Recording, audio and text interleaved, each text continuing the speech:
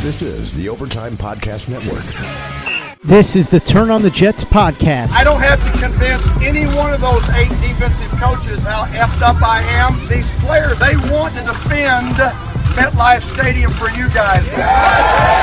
Now, here's your host, Joe Caporoso. What's up, everybody? Welcome back to another episode of the Turn on the Jets podcast. I'm your host, Joe Caporoso, owner of TurnOnTheJets.com.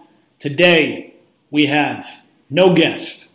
We couldn't bear to bring a guest on after that performance on Monday Night Football against the Patriots. Instead, we are going to answer all of those Twitter questions that you sent in this week as you were processing that loss. We're going to go for about a half hour or so. Really got a ton of questions. Thank you again for everybody for sending them over to @JCaporoso on Twitter before we dive into answering them. And we're going to cover just about every topic possible related to this team. Remind you guys, subscribe, rate, review to this podcast on iTunes. It is also available on Spotify and Google Play. And, of course, TurnOnTheJets.com. Show your love on those social platforms so we can get a little more distribution out there. Let's jump into the questions. First question from Brett the Jet. If someone offered a second-round pick for Robbie, would you, as the current GM, take it? 1 and 6 would feel very different from 2 and 5, but the deadline is before the game, so you need to decide now if you're in or out for 2019. If somebody offered the Jets a second-round pick for Robbie Anderson, which I think is unlikely, I probably would take it. And I like Robbie Anderson a lot. I'm a big fan of him. He is off to a slow start this year. Not all his fault. Obviously, he's had to deal with Luke Falk. He's had to deal with Adam Gase. He had to deal with Stephen Gilmore a couple times. But, you know, for a position like wide receiver, if they could get a second-round pick for a guy who's never had an 1,000-yard season, I think that's good value. And it's tough because if I had to guess, I think Adam Gase would be very much on board with trading Robbie Anderson based on what his usage has been so far. We know Joe Douglas was part of a front office that tried to trade for him last year. We don't know if it was necessarily Douglas who was pushing for that, or if he is a big fan of Anderson. I don't know how likely it is that the Jets give Anderson a big contract. I think it will depend how this rest of the year breaks. But a second-round pick, yeah, I would take that. A third-round pick, I think it's a coin flip. But a second-rounder, I think that's really good value for a guy who, as much as I like him, and I am a big Robbie fan, has never had an 1,000-yard season. I think you got to jump on that value. Next question from Ferraro41. Given the Jets' reporting structure, if as part is Joe Douglas's full season evaluation, he decides, basically, given the Jets' reporting structure, if Douglas decides that the Jets should fire Gase, would the ownership support it, or does it create another Idzik Rex situation? My understanding, and this could be wrong because honestly nobody really knows unless you're in the building, is that Douglas was given a 6-year contract. The Jets invested basically more in Douglas and gave him more power and responsibility than ultimately Gase was given, at least at the time of the hire. Based on how the organization is structured, you would think that if Douglas recommended the team fired Gase and hired someone else, that they would listen to that, considering how much they invested in Douglas to be their GM, considering how they built and ponied up to build a front office around him with guys like Phil Savage and Chad Alexander, bringing Rex Hogan back over. There is no guarantee that happens because the buck ultimately stops with a hybrid of Woody and Chris Johnson, and Woody Johnson could be back in the mix sooner rather than later. They will ultimately make the final decision, but the way people have been paid and the way contracts have been structured would imply that if Douglas felt strongly the Jets should fire Adam Gase, that recommendation would be accepted. There's no guarantee because the Jets are somewhat dysfunctional, and ownership, of course, will make the final call. But I think it's more likely than not that if he made that recommendation, it would be followed. Next question from John Filippi. What is realistic return for either Leonard Williams and Robbie Anderson? I hate to see them go, especially Robbie, but I understand they aren't winning with him, so it's all about the future. Look, I mean, if the Jets want to get picks back or get assets back, it's not going to happen from trading guys like Tremaine Johnson and Kelechi Osemele and guys who are not good and are on tough contracts. You're going to have to give up some value to get value. So realistically, I think both with Robbie and Leonard, you're probably looking at about a third-round pick, maybe a little less for Robbie. I think it's definitely time to move on from Leonard Williams and get some draft capital back. I think with Robbie, it's a little more debatable. I would actually be surprised at this point if the Jets didn't trade Leonard Williams. I think there's no way he's getting a long-term contract from them. So I think they're going to try to get some assets back right now and clear up more playing time for some of the other young pieces in that defensive line. So I would look for that to be the most likely move that happens before the trade deadline. It's just time at this point. It's time to move on. Let's see. Next question from Crash. I feel like the Jets' blueprint defense is similar to the 49ers in recent years, a la drafting interior linemen, and they completed it by adding edges. Who are some guys via free agency we could start to look at? What's frustrating is last year was a really good edge class, top to bottom. And the Jets just sat it out after they missed or botched the Anthony Barr situation. They didn't sign Preston Smith. They didn't sign Zadarius Smith, both of whom ended up going to Green Bay. They didn't even sign any sort of like mid-tier or lower-tier guys who were out there. They basically rolled with what they had. And, of course, they ignored edge rusher in the draft outside of Ja'Kai Polite in the third round, which, of course, did not work out. Now, the Niners are moving to the next level because they were able to get Nick Bosa with that first pick, and he's been dominant for them so far this year, which has helped cancel out some of the more problematic interior defensive linemen they've taken, high Solomon Thomas. So you could thank Eli McGuire for scoring that garbage time touchdown against Buffalo last year for the Jets not having Nick Bosa, making what was else on their interior defensive line look a lot better. So some of these guys, there will be edges out there. DeMarcus Lawrence got the franchise tag, so he should be back out there. I have not dove deep into the free agency list, but let's just hope that the Jets are much more aggressive than they were last year at edge rusher. And I think just like Joe Douglas is going to be more aggressive at offensive line, he'll be more aggressive at edge rusher. It does kind of suck to have to be talking about this stuff in October, though. But I get it. I very much get it. Next question from Danny Wilson. What do you think the chances are Darnold's going to be good enough to be a franchise QB? I understand the backlash to Darnold's performance. He was very, very bad on Monday night. Looked completely rattled and over his head. It was his worst game as a pro with the back foot interceptions. But I kind of succinctly summed up how I felt in a tweet earlier this week. I think it's very reactionary and silly to be out on Darnold after 16 games. I think over 16 games, he's played 3 really great, exciting games, Houston, Green Bay, Dallas. He's played 2.5 to 3 really bad games, Miami last year, this New England game. Most of that Minnesota and Jacksonville game last year were pretty ugly. And everything else has kind of fell in between. Some good games, Indianapolis, Denver, some bad games, New England last year, Chicago, the first half against Buffalo on the road last year. So it's been a mixed bag, which is to be expected with the young quarterback. So is there a guarantee he's going to be a franchise quarterback? No. Have we seen enough to be encouraged and excited at 22 years old through 16 starts that he deserves the rest of this season and next season for further evaluation? Absolutely. And I do ultimately think he will be a second contract player from the Jets and be their starting quarterback for the next 5 to 10 years at a minimum. I don't think the wheels are going to fully fall off for him this season. I think there'll be a couple other rough patches, but I think he'll also have some big games. And, he's going to be up and down. We don't know if he's ultimately ever going to be an all-pro quarterback, but just because he had an awful game against Denver doesn't mean he's going to be a worse version of Jay Cutler. Next question from Michael Christopher.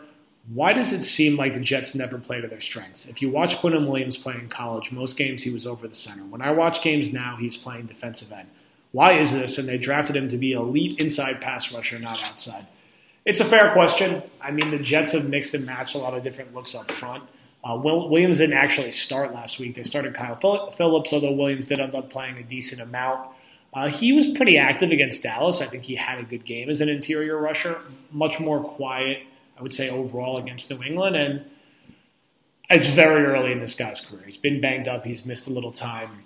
I think without Leonard Williams around, I'm curious to see how they use him, whether it's Greg Williams this year or whoever ends up being his defensive coordinator long term. I understand some frustration around Quinnen because Josh Allen has 5 sacks. Nick Bosa has a ton of sacks. Brian Burns is probably going to be the defensive rookie of the year with his start if Bosa doesn't get it. and we haven't seen a ton of impact plays from Williams yet. There's been a few here or there. It's just very early to evaluate, and very early to evaluate how he's going to be used long-term, particularly if Leonard Williams is not going to be here. Before we answer more questions, I want to remind you guys that this Sunday we got Jets, Jaguars on the road. Make sure you have your seat for the game with Vivid Seats, who is the top source for tickets for the events you want to go to. You can sort by price or look for seats in the section and row of your choice, all in the Vivid Seats app. To make things even better, Vivid Seats now is a loyalty program that allows fans to earn credit back, Vivid Seats Rewards. Go to the App Store or Google Play and download the Vivid Seats app. Fans are automatically enrolled in the Vivid Seats Rewards loyalty program when they sign up. Every purchase is backed by a 100% buyer guarantee. From the biggest concerts and games to the hottest theater shows and more, Vivid Seats has it all. Download the app and join the Vivid Seats Rewards loyalty program today. Use promo code OVERTIME for a 10% discount at checkout up to $100. Go out there, check it out, Vivid Seats. Also, if you are a road warrior who is going out to Jets Jaguars this week, our friends at Game Day Tailgate Experience will be hosting an all-inclusive tailgate, open bar, all-you-can-eat buffet, games, appearances by former players and celebrities. Great party worth checking out. We will share the link on the podcast, on the 12-pack, and across our Twitter and Facebook, so check that out. Check out Game Day Tailgate Experience, and make sure if you're going to Jets Jacksonville this weekend that you check out their tailgate party. All right, more questions. From Disgruntled English Teacher. Did Mosley look slow, less than 100% out there? No, it's the Pats, but he was a ghost in the first few drives. Will he look like a Pro Bowler against Minshew, or you think it will take a few more weeks? The quotes coming out about Mosley's injury situation today were troubling, to say the least. The medical department's going to do a deep dive to try to figure out exactly what's wrong with him. He openly admitted he was not 100%. Gase doesn't seem on the same page as him or the medical team. My feedback is sit the guy down. Get him healthy. If it doesn't end up being for a few weeks, that's fine. Playing him at 50 to 75%, which he was against New England, and it showed, is not doing anyone any favors. The Jets invested the GDP of a small country into his contract, and they have to pay that the next 3 years after this year. So take care of your investment long term. Don't rush him out there to play Jacksonville and Miami when you're 1-5. Give him a few weeks to recover. See if he's ready for the Giants game. If he's not, give him another week. I don't think we're going to see him this week. I don't think we're going to see him the week after. It seems like this is going to be a lingering situation, and lingering situations get worse by rushing players back too early. So hopefully the Jets are going to avoid that, because this is a guy that they put a lot of money behind, and he needs to be a factor here for a long term. Next question from GFY at Bash Plans. When will Gase be fired? Before the season started, someone asked me to predict on Twitter how long Gase would be the Jets coach, and I said 2 years. And I got a really negative backlash of being a miserable hater who is insane, and I thought 2 years was pretty reasonable. I kind of thought, and this still very well may happen, that the Jets will go 7-9 or 8-8 this year. They would bring Gase back, which I think would be reasonable if they go 7-9 or 8-8, and they would repeat that record next year. They wouldn't take a major leap forward, and at that point they would move on. I just didn't have a lot of faith in Gase as a hire, and I wasn't going to say he's going to be the Jets coach for the next 3, 4, 5, 6 years. If you ask me today, I think there's a good chance he gets fired after this season, but that could change if he stacks wins against some bad teams. Now, in my mind, you don't get a pat on the back for beating the Dolphins twice when they're trying to lose. And it's hard to get too excited about beating Washington or Cincinnati, who are both going to be like 2-14 teams this year. Now, you beat Baltimore, you beat Buffalo, you beat Jacksonville, you beat the Giants, even you beat the Steelers. Those are different conversations. I think those are closer to coin flip games. The Jets are 4.5-point underdogs this week against Jacksonville. I could see them being underdogs to Pittsburgh, depending how the rest of the year goes, and they'll be big underdogs in Baltimore and Buffalo. You win a couple of those games, that's a different conversation, and you get to 7 or 8 wins. I think he'll be back. But if this team wins, 5 or 6 games, and their only wins come against Miami, Cincinnati, and Washington the rest of the way, I think there's a real chance he's fired after this year, and I think it would be the right move if that ends up playing out. He's going to need another signature couple wins to put his stamp on coming back, and those don't come against those teams I mentioned. They come by beating a Baltimore, Buffalo. Winning on the road on Jacksonville this week is a good first step, but they're going to need a couple more. Next question from Davis Ophia. If Sam doesn't recover and finishes the season poorly, will the Jets take a QB in the next draft? Of course, it depends on how poorly or if he gets hurt again. I don't think they're going to take a quarterback in next year's draft. I think Sam is the guy for his entire rookie contract. Let's not forget he was the AFC Offensive Player of the Week 2 weeks ago against Dallas. There's going to be ups and downs. Baker's had them. Josh Allen's had them. Daniel Jones has had them. Even Kyler Murray's had him in his short career. I mean, this is part of it. Not everyone's going to be Deshaun Watson and Patrick Mahomes. So I think Darnold will be the guy next year is basically my short answer. Question from Is This Velvet? Any chance the Jets reach out to gauge Jim Harbaugh's interest this time? I'm pretty sure they poked around last time in the coaching search, and if Harbaugh's going to end up leaving Michigan where he's been unsuccessful, he's a big name. Woody Johnson, Chris Johnson likely like big names. I wouldn't be surprised if there's rumors. I don't know if that's the best move. I don't know if they ultimately close the deal. If the Jets are actually hunting for a head coach this offseason, it's a little early to look at candidates, but I'm sure Harbaugh would be someone who is rumored. Why not go back to Matt Rule? See with McCagnon and Heimerdinger gone if you could take another run at him if it gets to that. But I don't ultimately think it happens with Harbaugh ending here. I feel like it's been rumored with the Jets forever, and it just never seems to happen. So I don't think that's going to happen.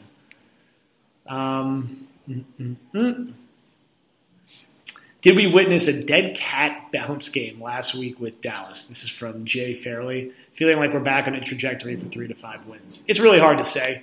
I don't think the Jets are as good as they looked against Dallas, and I don't think they're as bad as they looked against New England. I think the answer is somewhere in the middle. I think they will win more than 3 games.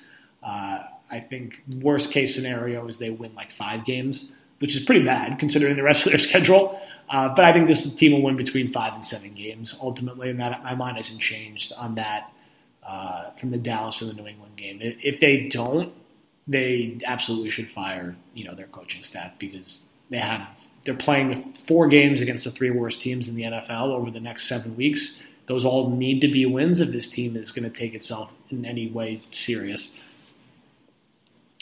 Looking ahead to the 2020 draft and seeing the needs so far, what's the priority best available? Center, cornerback, edge rusher. This is from Deep Sky Maven. It's too early to tell. We don't know if the Jets are going to have a top 5 pick or a top 15 pick, but I would love to see the Jets compiling draft pick capital in advance of the trade deadline and doing what they can when the season ends. And I think it's going to be offensive line, first and foremost, followed by concurrent focuses on adding more playmakers on the outside for Sam Darnold, improving the cornerback situation, which may have some hope with guys like Poole and Hairston around, and then edge rusher. So just reshuffling how the priorities on this roster are stacked, I think is basically what we're going to be looking at. And I think it will involve all of those positions, but I think first and foremost, it's going to be how do the Jets get Sam Darnold more help up front, because the Jets' offensive line is basically a joke right now. Next question from Adam Rathbone. How many primetime blowouts have we had in the last 5 years? Feel like outside of the Lion game last year, every Monday, Thursday, Saturday, Sunday night appearance, it's ended in a blowout loss. It's a good question. I was thinking the same thing while watching the Patriots game and being like, how many times do we have to stay up late to watch this team get completely obliterated? It's happened twice this year. Last year they beat the Lions and they had an embarrassing loss to Cleveland, but that was a close game at least, I guess, to end Cleveland's long losing streak. There's been a couple other bad ones. The Colts game jumps to mind where they lost like 40-10. They had an ugly loss to Miami in primetime. Basically, primetime has now treated the Jets well. So I'm happy their next 7 games are at 1 o'clock before they're back in primetime against Baltimore, which will be a difficult game. I got a ticket offered to me at about 6 o'clock the night of the game. Too short a notice for me to get my act together and get over to the stadium. And I passed on it because I had a bad feeling and I did not want to be surrounded by a ton of Patriot fans that late in a Monday night. So I passed. It ended up being the right call, unfortunately. But look, I'm happy they just got a lot of 1 o'clock games upcoming. I'm on the same page as you. Next question from Mike MCC. There was a play where New England was covering 3 receivers with 2 cornerbacks where the Jets decided to run. Did you see that play? Who was to blame for missing that? I think in that specific situation, maybe you could say Darnold needed to recognize that and change the play at the line. But the Jets' overall offensive game plan was uninspiring, to say the least. They were just completely outcoached, completely unprepared for New England's blitz package. Still running the ball on first down a lot, still throwing smoke screens to Braxton Berrios and Demaryius Thomas, still throwing too many passes to Demaryius Thomas. I mean, basically playing right into Bill Belichick's hands and playing exactly how they would want. There's still a lack of creativity in how they use Le'Veon Bell. How do you not take advantage of him and Ty Montgomery in the screen game when New England was blitzing like that? It was a bad offensive game plan, which made life on Sam that much harder. Now, Sam played terrible, regardless of the game plan, but he's not getting any help from his coaching staff right now, which is obviously frustrating because that was the main reason Adam Gase was brought here. Before we do a few more questions, I want to remind you guys that today's episode of the Turn on the Jets podcast is brought to you by CBS Sports HQ, the brand new streaming sports news network. It's live 24/7 and costs you nothing. That's right, it's your own sports coverage that's always on and always free. Always. It is the best coverage focused on the game, tons of highlights, breaking news as it happens, fantasy advice, and something, of course, we care deeply about here, gambling picks and analysis to get that extra edge. I know when I turn on CBS Sports HQ, I'll see the tips and trends I need to win my bets. And don't forget, you get access to all this great coverage completely free. Not free for a week, not free for a month, not free with a special cable package, completely free for everyone. You don't even need a login. Download the CBS Sports app on your phone, Apple TV, Roku, Fire TV, or other connected devices at any time to watch CBS Sports HQ. No fake debates, just sports for real sports fans at the great price of completely free. You don't even have to log in or sign up for anything. Download the CBS Sports app and watch CBS Sports HQ today.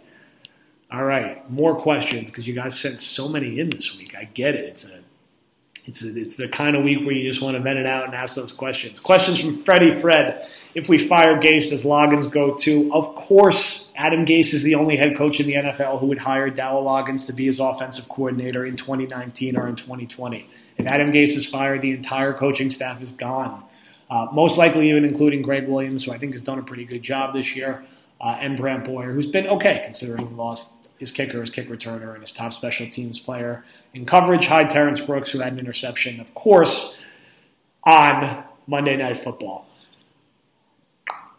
Next question from Charlie Petro. Is Jamal Adams trying to get out of New York? I think this is in reference to him liking some tweets criticizing the Jets coaching and him canceling his WFAN radio appearance and blocking a bunch of people around the team. I don't think so.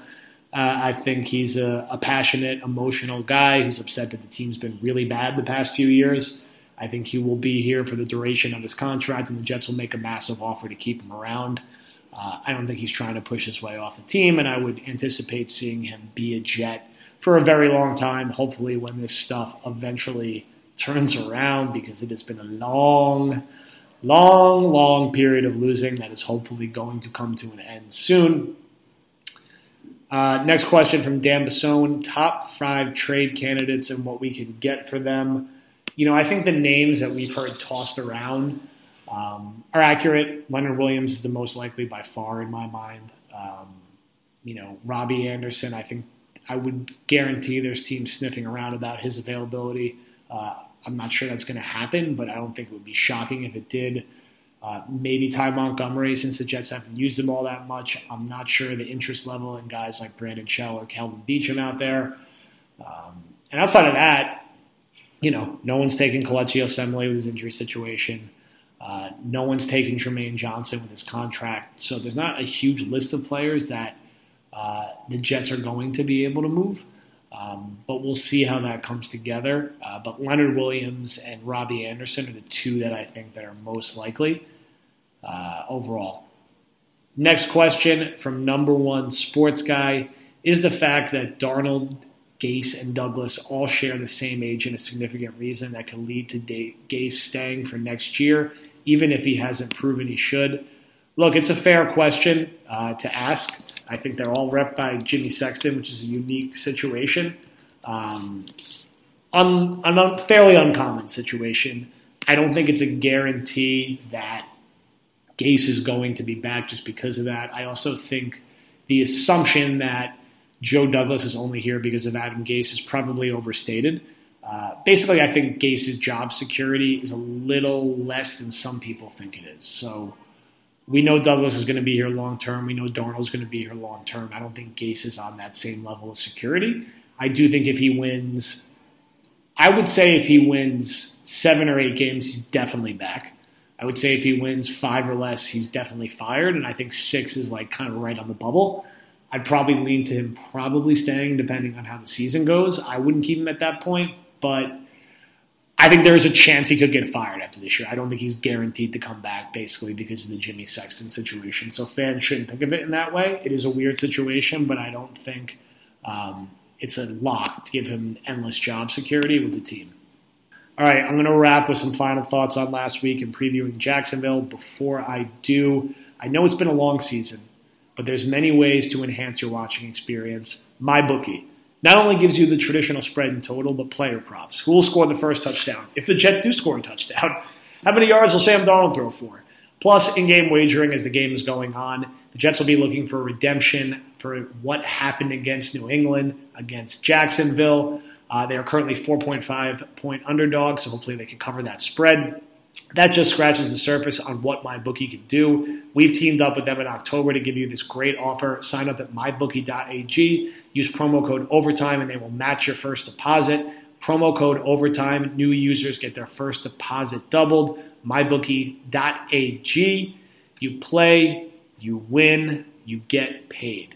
So, has that read politely reminded us the Jets are 4.5-point underdogs against the Jacksonville Jaguars? Not surprising. Jacksonville's won 3 games this year. Jacksonville kicked the crap out of the Jets last year in Jacksonville.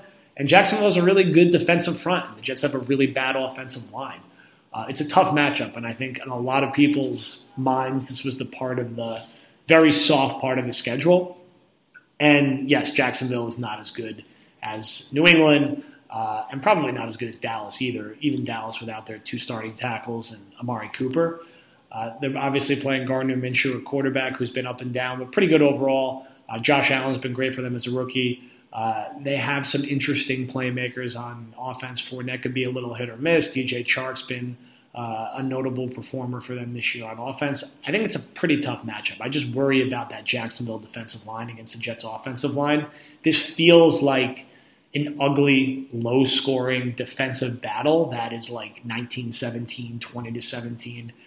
I think the Jets are going to cover because I think this is going to be a field goal game, so 4.5 feels high, but I would not be shocked if they lost this game. I would also not be shocked if they won it. It feels like a 50-50 game, whereas when they play Miami the following week, Miami's trying to lose, so I would think the Jets are going to win that. I also think Miami, Washington, Cincinnati, those are games I do think the Jets, even if they're going to be really inconsistent and bad in some areas, will win.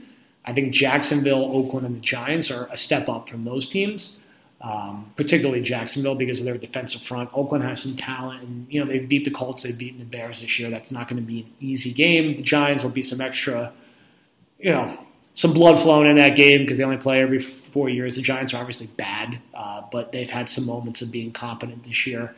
But with this Jacksonville matchup, man, you got to hope that Sam Darnold comes back and looks closer to the guy he did against Dallas and is not turning the football over. So I think him taking strides and protecting the football while still being aggressive down the field is where everyone's eyes are going to be on this game to make sure he's over the stupid ghost meme that's going around about him that's being overblown. And again, do the Jets do some things more creatively on offense? I would guess from an injury perspective, we probably see Henry Anderson come back, probably see Neville Hewitt back. I wouldn't bet on C.J. Mosley playing.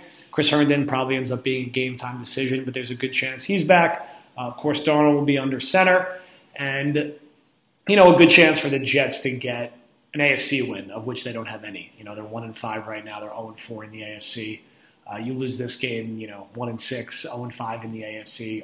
All even your most ambitious pipe dreams of a playoff run basically go away at that point. So maybe the Jets have a 5% chance right now. They lose to Jacksonville. It's probably less than a 1% chance.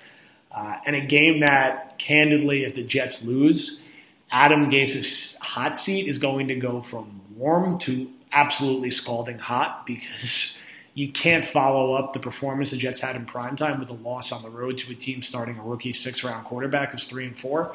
And again, Jacksonville's not terrible. They're not a walkover like Washington, Cincinnati, or Miami might be.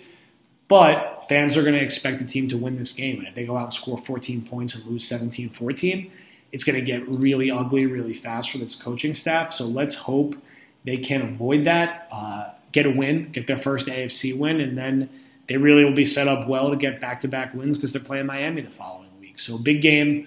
We'll be back next week to talk about what happens between Jets-Jags and preview Jets-Dolphins with our normal Thursday episode, and we'll go after it from there. Thank you, everybody, for listening. Remember, subscribe, rate, review on iTunes. We'll talk to you next week.